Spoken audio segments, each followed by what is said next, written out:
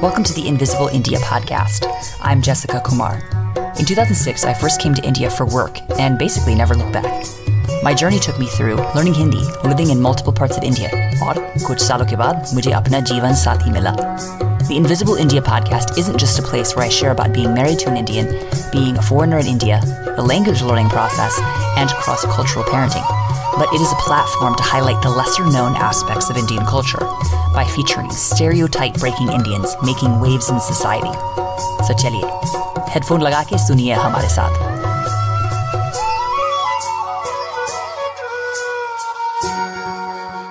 Sabko namaste, happy December.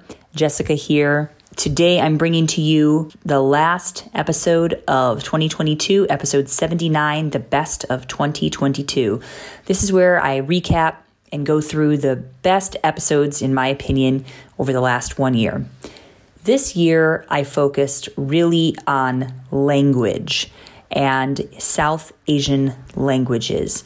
And in 2021, I focused on bringing South Asian stereotype breakers to the show to share about what they were doing, about their perspectives, their lives, and many South Asian background people who were doing some kind of social service or things that are just making the world a better place. Stay tuned to see what's coming in 2023. So to go back and look over 2022, the best episodes, we're going to start with Ellie Kutty, Eliza Keaton, episode 68 with the ethics of language learning, episode 71, Devika Karyappa, a children's author and archaeologist. She tells interesting stories from the hidden gems of Indian history. Episode 72 is a conversation with two other women who are married to Indian men. They talk about the things that they love about being married to an Indian. One woman, Shaida, is from Iran, and Parneet is French, living in Belgium. Episode 74 is all about boundaries with Indian in-laws. This one I did on my own. Listen to part 1 as well, episode 73. And episode 76, Indian education versus Western education. We go through the pros and cons and the questions you need to ask if you are thinking about putting your child in an Indian school. So chaliye, let's get into it. But before we do that, of course, I want to tell you about my new course.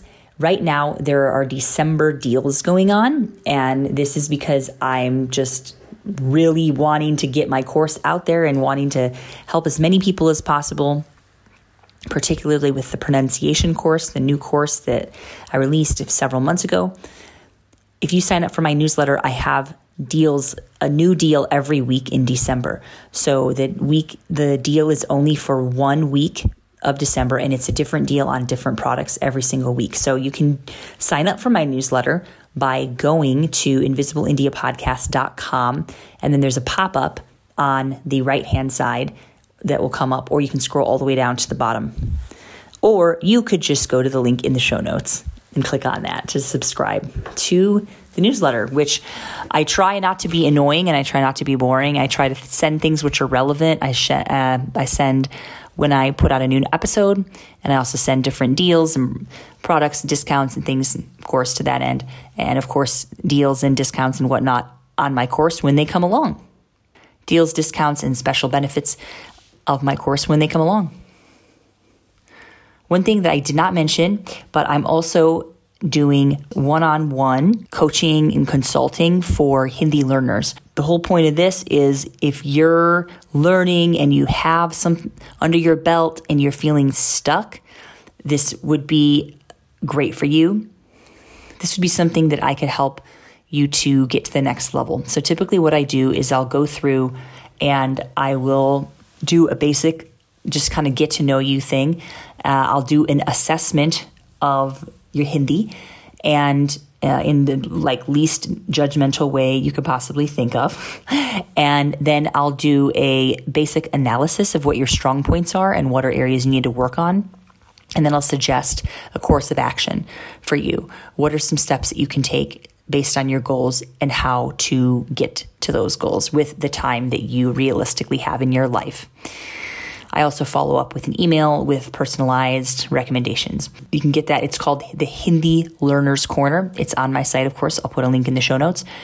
But I'm doing those for $75 a piece, and it's for a 30 to 45 minute, usually it goes about 45-minute consultation. Like I said, if you sign up for the December deals, you might see something coming up in the next week, which has to do something with the consultation. So just a nudge, go and sign up for my newsletter if you haven't already. This consulting, by the way, is ideal for people who already have somewhat of a base, but want to take it to the next level. And that would be if you are completely outside of Indian culture, or if you are a partner of someone from South Asian background, or if you yourself are a person of South Asian background that just hasn't had the right environment to learn, hasn't had the right resources and encouragement to learn, and you just want some help from a non-judgmental person that has been there and who's kind of struggled through learning the Hindi language. And I'm here to help and offer what I've learned over the last 16 years. One question that some people have asked me is, am I consulting for any other languages? And right now the answer is no. And really the reason for that is that I'm really only confident in my ability to assess in Hindi. At this point, I haven't hired anyone else to work with me on this particular thing. But if I hear enough people asking me about Punjabi or Gujarati, I might consider also hiring somebody to help me with the kind of assessment part of that and being able to accurately assess your level and what things you could work on. So right now it's just Hindi and Urdu, but I'm open to the possibility of expanding in the future. And lastly, I just want to say thank you so much for listening to the Invisible India podcast and for supporting LearnHindiAnywhere.com. I'm just really, really surprised at how much things have grown in the last 1 year and how many people write to me. I'm just really thankful for people who the show is reaching people, the classes are reaching people that have been journeying along similar paths. And it's just really great to connect. This year, one of the observations I've had is I've connected with a lot more NRIs. So non-resident Indians, people, many of you who are living in lands other than India. Maybe you grew up in India and you shifted, you transferred, you moved, you got a new job outside of India, or maybe you are first, second, third generation growing up outside of India, and yet you consider yourself kind of still a part of the Indian diaspora. It's been wonderful to connect with so many more diaspora people this year, and I'm just really thankful for you all. So chaliye, let's get into the episode 79, the best of 2022. Of course, these are just short snippets of conversations. The full versions, you can click on my website or you can go to the show notes and the link will take you there.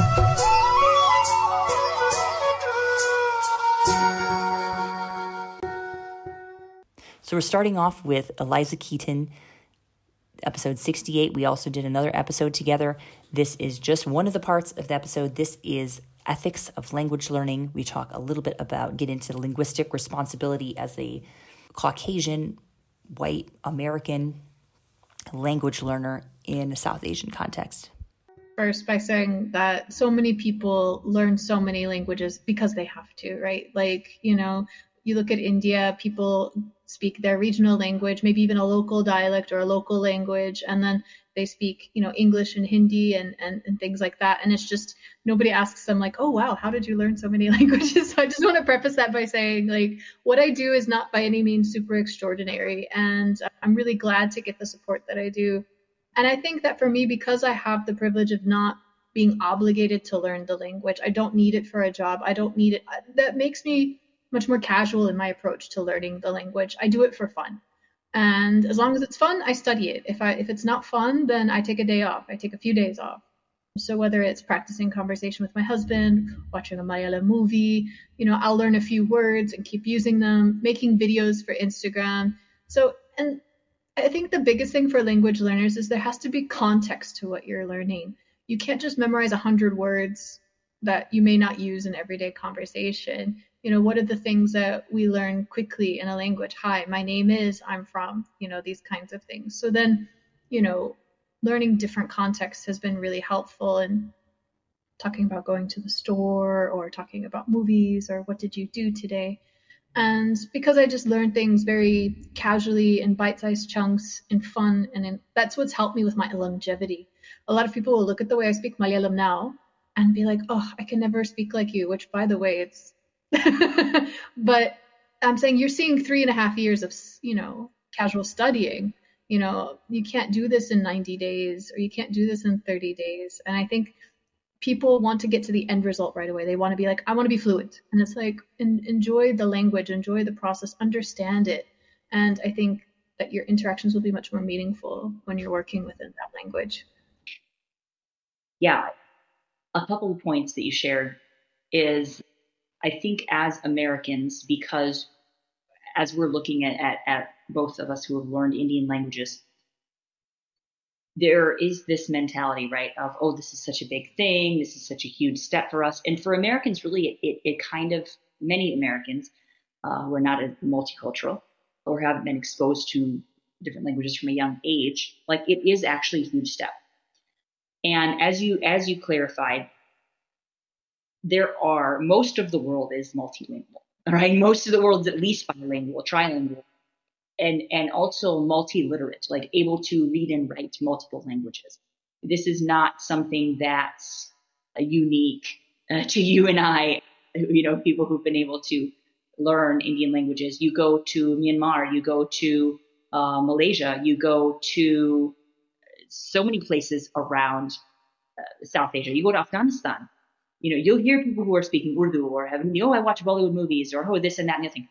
People are doing it for fun. People are doing it for jobs. People are doing it as like a trade language. So there's so many different reasons why people will want to learn a language. And I think for you and I, there's kind of this not one angle. I don't want to call it an angle. That sounds bad, but just one point of view that we're coming at it from. And that seems to be kind of the sexiest or the most exciting of, oh, look at this, a white lady who's learning a new language. And the bar is so low for us that I think that's why people get so enamored.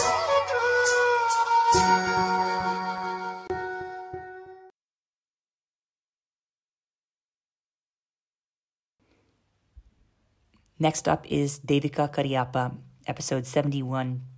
She is an archaeologist who also has become a children's author. She is published with Tulika Publishers. You see the link in the show notes. And has a passion for turning dry, dusty old artifacts into engaging stories that we can feel the drama and understand what was really happening in that time. Hear what she has to say. I was in this deeply academic environment where I was learning how our knowledge of our histories are constructed using archaeological means. And it's a very serious environment with a lot of, artifacts, bones, dry as dust facts, and enjoyable, but very dry. And I started seeing in them stories which had elements of sort of drama and adventure, excitement, romance, a lot of things that I thought even then would appeal to children. And I started in my head, even though I was in this very academic environment, I started thinking about how these stories could be possibly written down for children. So it sort of mulled in my head for many years, and I started writing these little vignettes of archaeology. I'll give you an example. I used, there's a very dramatic headless statue of Kanishka in the Mathura Museum. I used that as an entry point to explain what India's position was on the Silk Road, to talk about Gandhara and Mathura art. Or I used hero stones, which are very common in South India. You find them just lying around on not street corners, but definitely on the roads, on the highways. You see them what sort of events happened in their lives. Ordinary people, not kings and queens, but ordinary people. Given your very different background from what I assume several other children's authors may have, if they might have been in journalism, they might have been in creative writing, they might have been in media of some sorts. I'm very curious to hear from your perspective, what are your thoughts about the state of children's literature in India, as from your point of view? Do you think there's different areas which you'd like to see expand? Would you anything that you think is missing?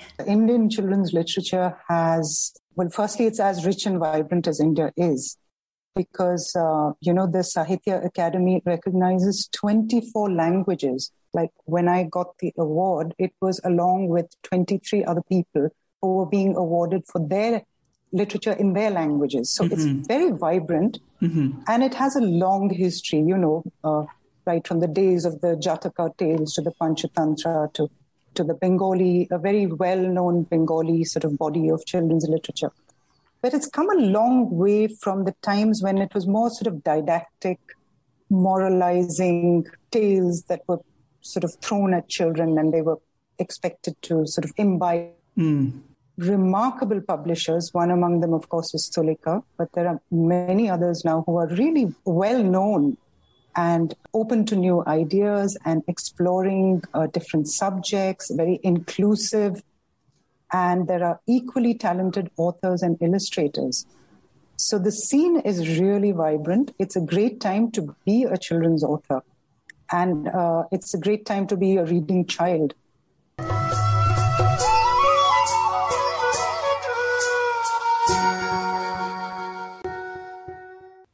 Next up is episode 72. This was a fun one. We just did a casual conversation with Shaida from Iran, who's now living in Canada, and Parneet, who is from France, now living in Belgium, both married to Punjabi guys. And just hear a little bit about their perspective. Of course, I didn't mean to oversimplify what it means to, engage with Indian culture, but these two ladies shared some of their high points about things that they love about being alongside Indian culture. I have asked two other women to come on and share their perspectives. First woman is Shaida from Iran/Canada, and she's talking about her relationship with her Punjabi husband. The second woman is Parneet from France/Belgium, and also her Punjabi husband. Those of you who know me, I'm Jessica, and I'm married to Abhishek, who's from Bihar. I'm from the United States, but live full-time in India. I've asked three questions, and these are not meant to oversimplify or fetishize Indian people. We're going to talk about just some of the cultural differences that we can't deny that are there from being a person of a different culture and being married to an Indian person. So the three questions are, number one, what is a thing that you enjoy about being married to an Indian person? Second is, what do you enjoy about Indian culture? And third is, what is a challenge that you have being married into Indian culture? So we're gonna go through these three things with three women. Let's go. Hello guys, my name is Shaida. Indians usually call me Shiny G, and I'm Iranian. My husband is Punjabi. I love Indian food, and having an Indian husband give me a good chance to eat a lot of them. What I like about Indian culture is their song, their music, and the clothes. I like lehenga and sari. Of course, a biggest challenge to have an interracial marriage is language, and that's why that I'm learning Punjabi.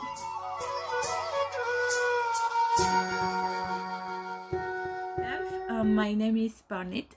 I am basically from French background, so that means I grew up in France, live in France all my life, and we have basically a Christian family, but we are not too much inside practice of religion, basically. After that, I moved to Belgium in 2012, and I meet my Punjabi husband. For me, there is something big in Indian culture that you will find nowhere. In Europe, we don't have this system about the family. Family notion and family dimension, it's really a big thing in India. Everything, it's every decision, everything in house, it's made according to the family living there. And when you are son-in-law, daughter-in-law, something like me, and you really feel included inside this family. So that means you are not a piece of cake from outside or something like this, but you are really included, and your decision, you're talking, they are take inside the family method. Thank you. Bye. All right, my chance now to give my thoughts.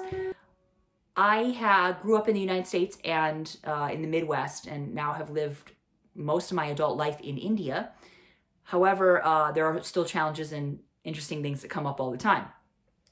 I would say for me, one of the things I love most about being married to an Indian person is just the sense of people are so invitational towards you as a part of the family, and kind of how you have a given role in the family. That's something very unique. I think in Western culture, that's just not there. It's like there's no expectations specifically laid out for you as an individual or as in your role in the family. And so I really love that about being married to Abhishek and being married in a Bihari family. Second question, thing that I love about Indian culture, I mean, others have mentioned the food. That's an obvious huge win. But to go a little bit deeper, the community aspect, people really are, in each other's lives and care about one another, are also just keep in touch, know what's going on in each other's lives, ask the right questions. People are constantly asking questions, how you're doing, what's going on. People might get very annoyed with that and say, just leave me alone, I'm trying to live my life. But I actually enjoy a lot of that. And third, one challenge that I have living or being married to an Indian person, we have a very different sense of what personal responsibility looks like. So there are things that in my mind fall like very clearly in my court, and things that fall very clearly in his court as far as responsibilities, things that should be done. And I think he has a more, or I think in many Indian men have a more like fluid notion of what that could look like. So for example, if, there's an expectation of like helping each other out with things, and that very much I've seen across the board in a lot of Indian families. My mother-in-law, I'm picking on her. She, was not in the greatest health a couple of years ago. And we were asking her, "Mai, aap kyun nahi karte? Aap paddle kyun nahi jate hain? Aap tohlne kyun nahi jate hain? Like, why don't you go out for a walk? Why don't you go and do something?" She's like, "Beta beti nahi chalate, to hum kya kare?" Like basically, beta beti zabardasti nahi karte hain, humko leke nahi jate, to hum kya kare? So basically, she was saying that my daughter and son aren't here to take me and make me go, so it's not my fault, right? So there's the kind of expectation of, well, someone else should be there to like encourage me to do it. It's not my fault, right? The personal responsibility is quite different in certain aspects. So I think that would be a huge cultural difference that after 12 years, almost 12 years of marriage, I've still wrestle with at times, and still kind of roll my eyes at times. And that's something I don't think you quickly get over as an individualistic American.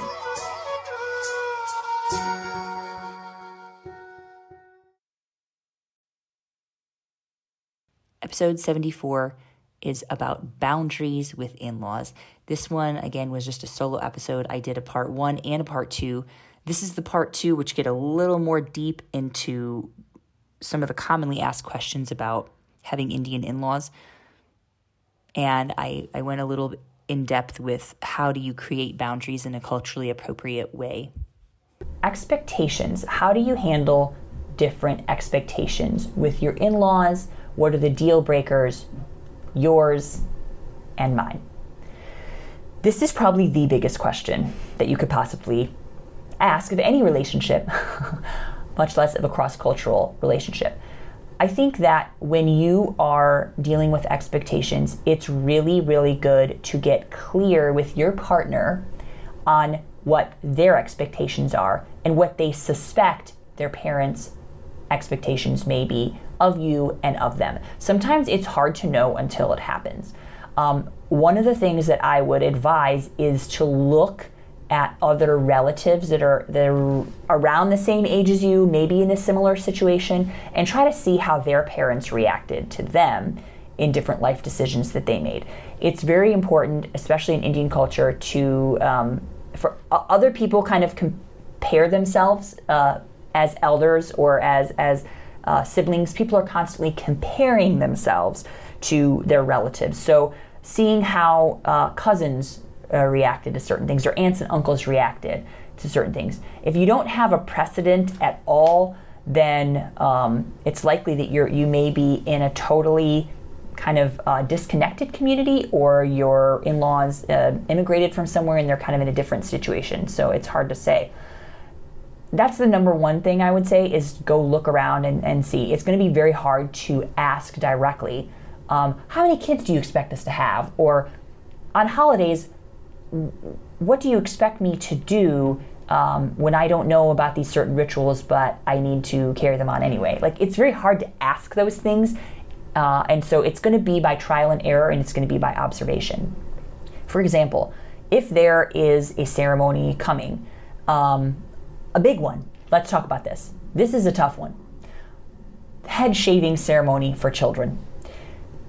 This is one, especially in North India, that a lot of people struggle with from a Western perspective. How important is that to your in-laws, and how important is that to you? This is not one of those things that you can ask ahead of time. Like, oh, if someday we have kids, would you want us to do the Mundan Sanskar? It's very tough to, in that moment, ask. And I think a lot of those things go through negotiation. If you've already been through a number of holidays with your in-laws, they're more likely to defer to you and say, hey, whatever you want to do, if you've cooperated in other things. What I like to do, and what I advise people, is pick your battles. And if it's, oh, can you please wear this on this occasion, or can you do this on this occasion? If you're willing to compromise or move a little bit towards them in those situations, a lot of times when the bigger things come, like if you want to shave your child's head, or if you are going to circumcise your son or not circumcise your son, or things that are actually kind of a life-altering or a decision, what you're going to name your child, or what kind of a ceremony you're going to have for your wedding, those kind of big ones, I would say cooperate in the little things, and then when it's actually something you really care about, that's when you have a little more leeway to say, hey, this is what I actually want. So that's my advice. I think a mistake that a lot of people make is they make really harsh boundaries in the beginning. I'm not going to touch their feet, or I'm not going to learn to cook. That's sexist. Or I am not going to call this relative auntie and uncle. I'm just going to call them by their first name or whatever. How important is that actually in the grand scheme of things? I think being willing to compromise and being willing to pick your battles goes a very long way. Let's talk about boundaries. This is a hot topic, important piece of conversation. What boundaries look like in a Western sense, and what boundaries looks like in a communal culture, shame honor culture, or less individualistic culture like India, look very different. So if you tell someone to their face, please don't call me after 10 p.m. because I'm sleeping, and they continue to do that, in a Western sense, that's super rude. Like, you are disrespecting my boundary. You need to stop. However, in an Indian sense, how you would deal with that is just not answering the phone, turning off your phone, silencing them, maybe blocking that number after a certain time. And there's the indirect communication that they will figure out you're not going to pick up your phone after 10 p.m. Or if there's a problem with the child of, please don't, I've had plenty of conflicts with disciplining and managing my kids with my in-laws. For example, I'll share one. I had asked my in-laws not to feed sweets to my children because it often would spoil their dinner. And I don't care if they feed sweets to them at certain times. But being a Westerner, I tend to eat earlier. So in India, a lot of times you'll have dinner at 10, sometimes even 11 p.m. and then go directly to sleep. I don't like that habit. It doesn't work for me physically, and I don't want my kids to form that habit either because it's, whatever. We have a lot of obesity in my family, and I just don't want my kids to get into that habit. So I had asked, I eat a lot earlier. We'll eat at like 7 p.m., which is super late for some Westerners, but it's way early for Indians. So my in-laws would think, okay, this is snack time. It's around 6 p.m. I can just give the kids candy. And I would request, like, please don't give candy. Please don't give candy. So one of the things we actually ended up doing was, instead of please don't give candy, and having it be this big conflict all the time, was I would call ahead of time and say, hey, our son really wants to eat some of your fresh paratha, to my mother-in-law. And could you make some paratha instead for him? So knowing that they want to feed, the point is they just wanted to feed the kids something as an expression of love. And candy is an easy thing. But even better, I've asked, can you please make this paratha, which our kids love, which is also healthy, and is it going to spoil their dinner? Sure. But who cares? Because it's somewhat healthy and it's not candy. And the point has been accomplished, that the grandparents were able to feed the kids something, and it's able to go. So that boundary was something that I could have dug my heels in and said, don't feed candy, don't feed candy, don't feed candy, don't feed candy, and then stop going over there and made a big deal about it. Or you could just say, let's do this instead. And that can work. So again, it's drawing these like firm lines in the sand doesn't always work, but letting the natural consequences of things roll out can also sometimes be in your advantage. I hope that example made sense.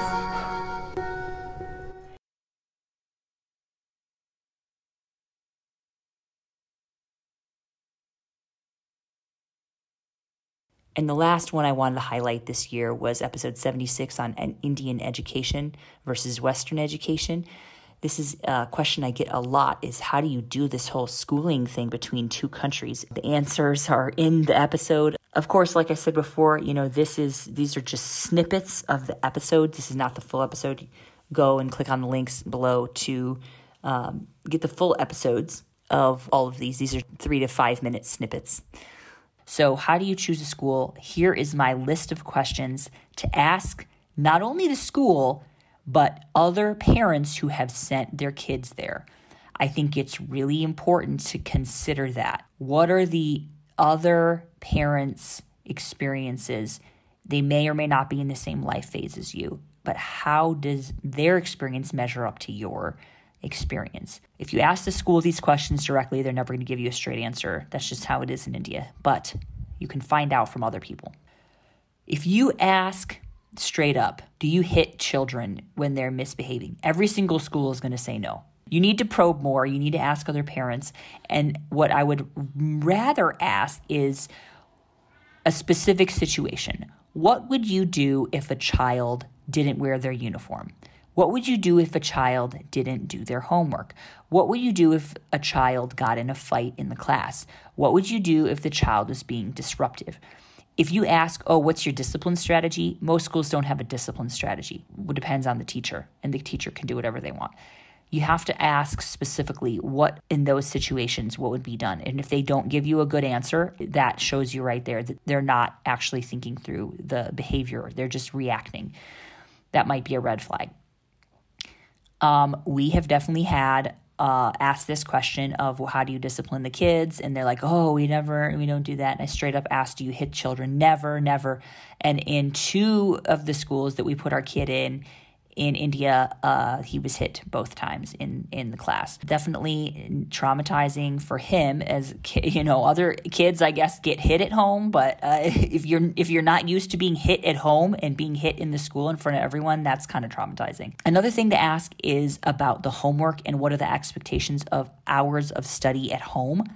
How much homework does the child receive per day? That's an important question to ask to find out what's their expectation. Is it 10 minutes? Is it an hour? Is it every single night? What kind of homework? Is it projects? Do you as a parent need to be involved? That's kind of a big deal to find out. A major one that actually was a big source of tension for us that I never would think to have asked is, how do I communicate with the school?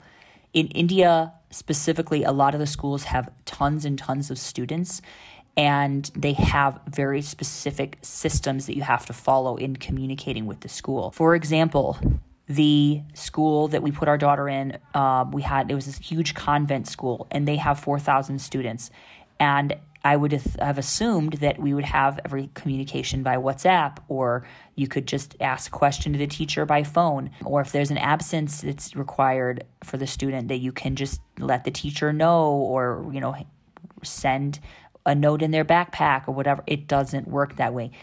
We had to hand submit what's called an application, which is basically a handwritten note explaining why the child is going to be gone, and you have to go submit it at the school during their visiting hours. It just was so annoying. I'm like, you're telling me you have 4,000 parents doing this for every time that there's an absence or a sickness? Like, you can't just call the teacher. You can't send an email. Forget email. They don't use email. WhatsApp message, text. You can't do that.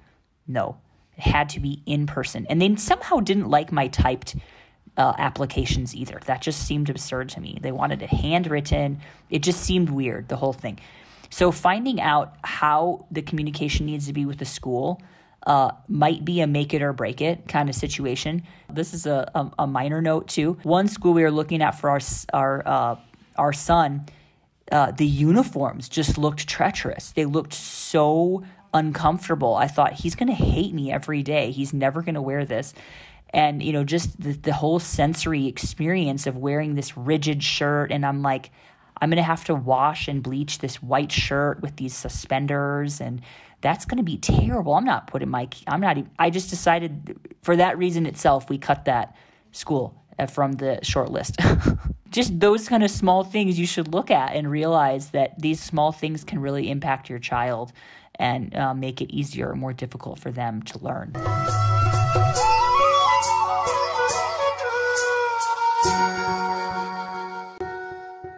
So again, thank you so much for listening to the show, for taking the course, for telling other people about the courses. I'm really so blessed and so thankful for all of you who are my faithful listeners. I just went through my Spotify Wrapped for the year, and it just shows so much that so many of you listen in literally every time I put an episode down. It's shocking to me how many of you are listening to it within the first couple of hours. And I'm just really thankful for that. To keep the Invisible India podcast going, I want to ask for your support on Patreon. It's one way that you can help me to make the show better and to keep it going. Honestly, it's been a challenging year to keep this show going. A lot of the focus has been on the Hindi courses and whatnot. Still basically a one-woman team. I do have some help with my video editing and social media, but the podcast is all me doing everything on the back end. So I appreciate all of your support, and the Patreon is one way that you can tangibly show that. You can do from anywhere to $3, $8, or $15 a month support, and that gets you exclusive content and also personalized messages from me. I also often will give advice or tips that have to do with relationships, Hindi learning, or life in India. And that's stuff that doesn't come on the podcast and doesn't go on my public social media. So just something to note there. And then, basically you can ask me questions and I will answer them through that medium. I don't always answer all the questions that people ask me on social media.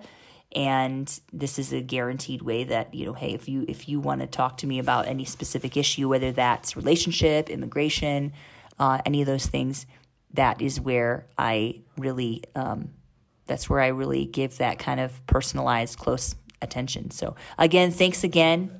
I appreciate you all so much. Happy 2022. Let's finish it well. Looking forward to bringing you more in 2023.